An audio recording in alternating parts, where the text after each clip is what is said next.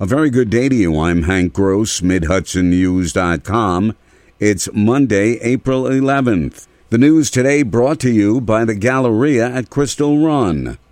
A water main that serves two-thirds of the residents of the city of Middletown is antiquated and in need of replacement, and that's going to happen now that Congressman Sean Patrick Maloney secured $3.5 million as part of the congressional infrastructure package.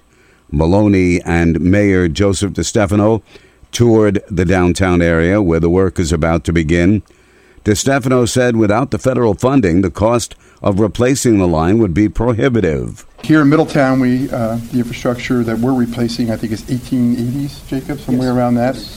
The main will be coming down from our water treatment plant. It'll go about a mile.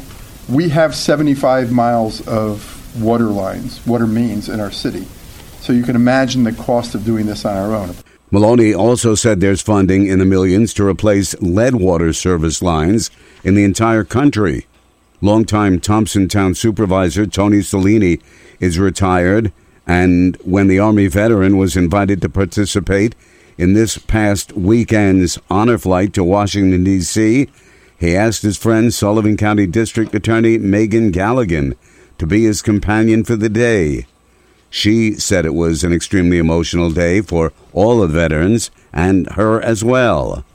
Looking back and seeing, for example, at the World War II memorial, seeing over 4,000 stars on the memorial, each star representing 100 American lives lost.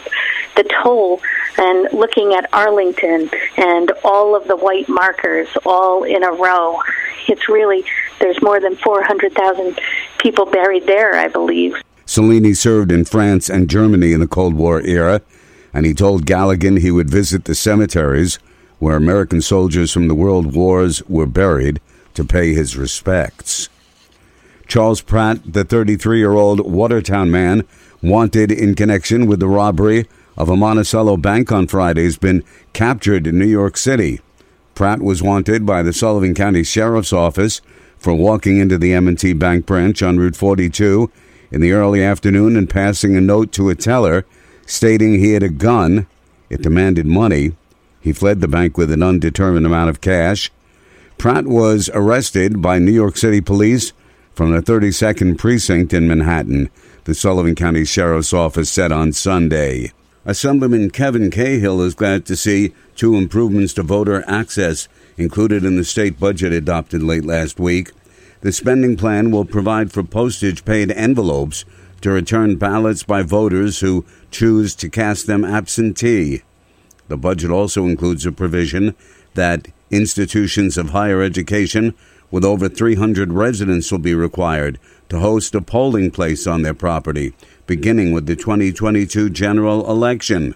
Creating a space for students to be civically engaged is vital to maintaining our democracy, said Cahill. It's been 7 years since the chemicals PFOS and PFOA were discovered in Washington Lake and the city of Newburgh's drinking water supply.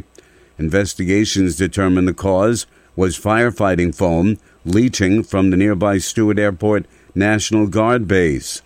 Washington Lake was turned off when the chemicals were discovered, and Newburgh's been receiving its water from the New York City aqueduct system. Congressman Sean Patrick Maloney says city residents should feel secure in knowing the water they're drinking is safe. The fact is that you've had a pretty comprehensive solution there, expensive one, but a comprehensive solution that kept the people safe. And in the federal legislation that Senator Schumer and I secured last year, you're going to have the Department of Defense bear the cost of the remediation and cleaning up those contaminated areas because it shouldn't fall on local taxpayers. So we've got that well under control, and residents are safe in drinking and clean water. The state installed a carbon filtration system for Washington Lake, but it's never been put into use, and the federal government has yet to move forward with the actual remediation of the contamination from the Air Guard base. More news in just a moment. Galleria at Crystal Run is hosting a job fair event Thursday, April 14th from 11 to 3 in Center Court. Employers from a variety of industries such as Legoland New York, Resorts World Catskills, Amazon, Keller Williams, 110 Grill, DSW, Target, and many more will be in attendance looking for candidates at all skill levels. This is a free event for all job seekers to attend, so make sure to bring those resumes and dress for your success. If interested in participating in the Get Hired Job Fair event Thursday, April 14th, contact the Galleria at Crystal Run or visit GalleriaCrystalRun.com. Work continues on the plans to create a connected trail network through the Hudson Highlands, linking Long Dock Park in the city of Beacon with the village of Cold Spring, some 7 miles to the south. Plans call for the Breakneck Connector, a key redevelopment of the area surrounding Breakneck Ridge in the town of Fishkill. The proposal involves creating a safe parking area and pedestrian crossing points, as well as lowering the speed limit on Route 9D in the vicinity of the trailhead and the tunnel to improve safety.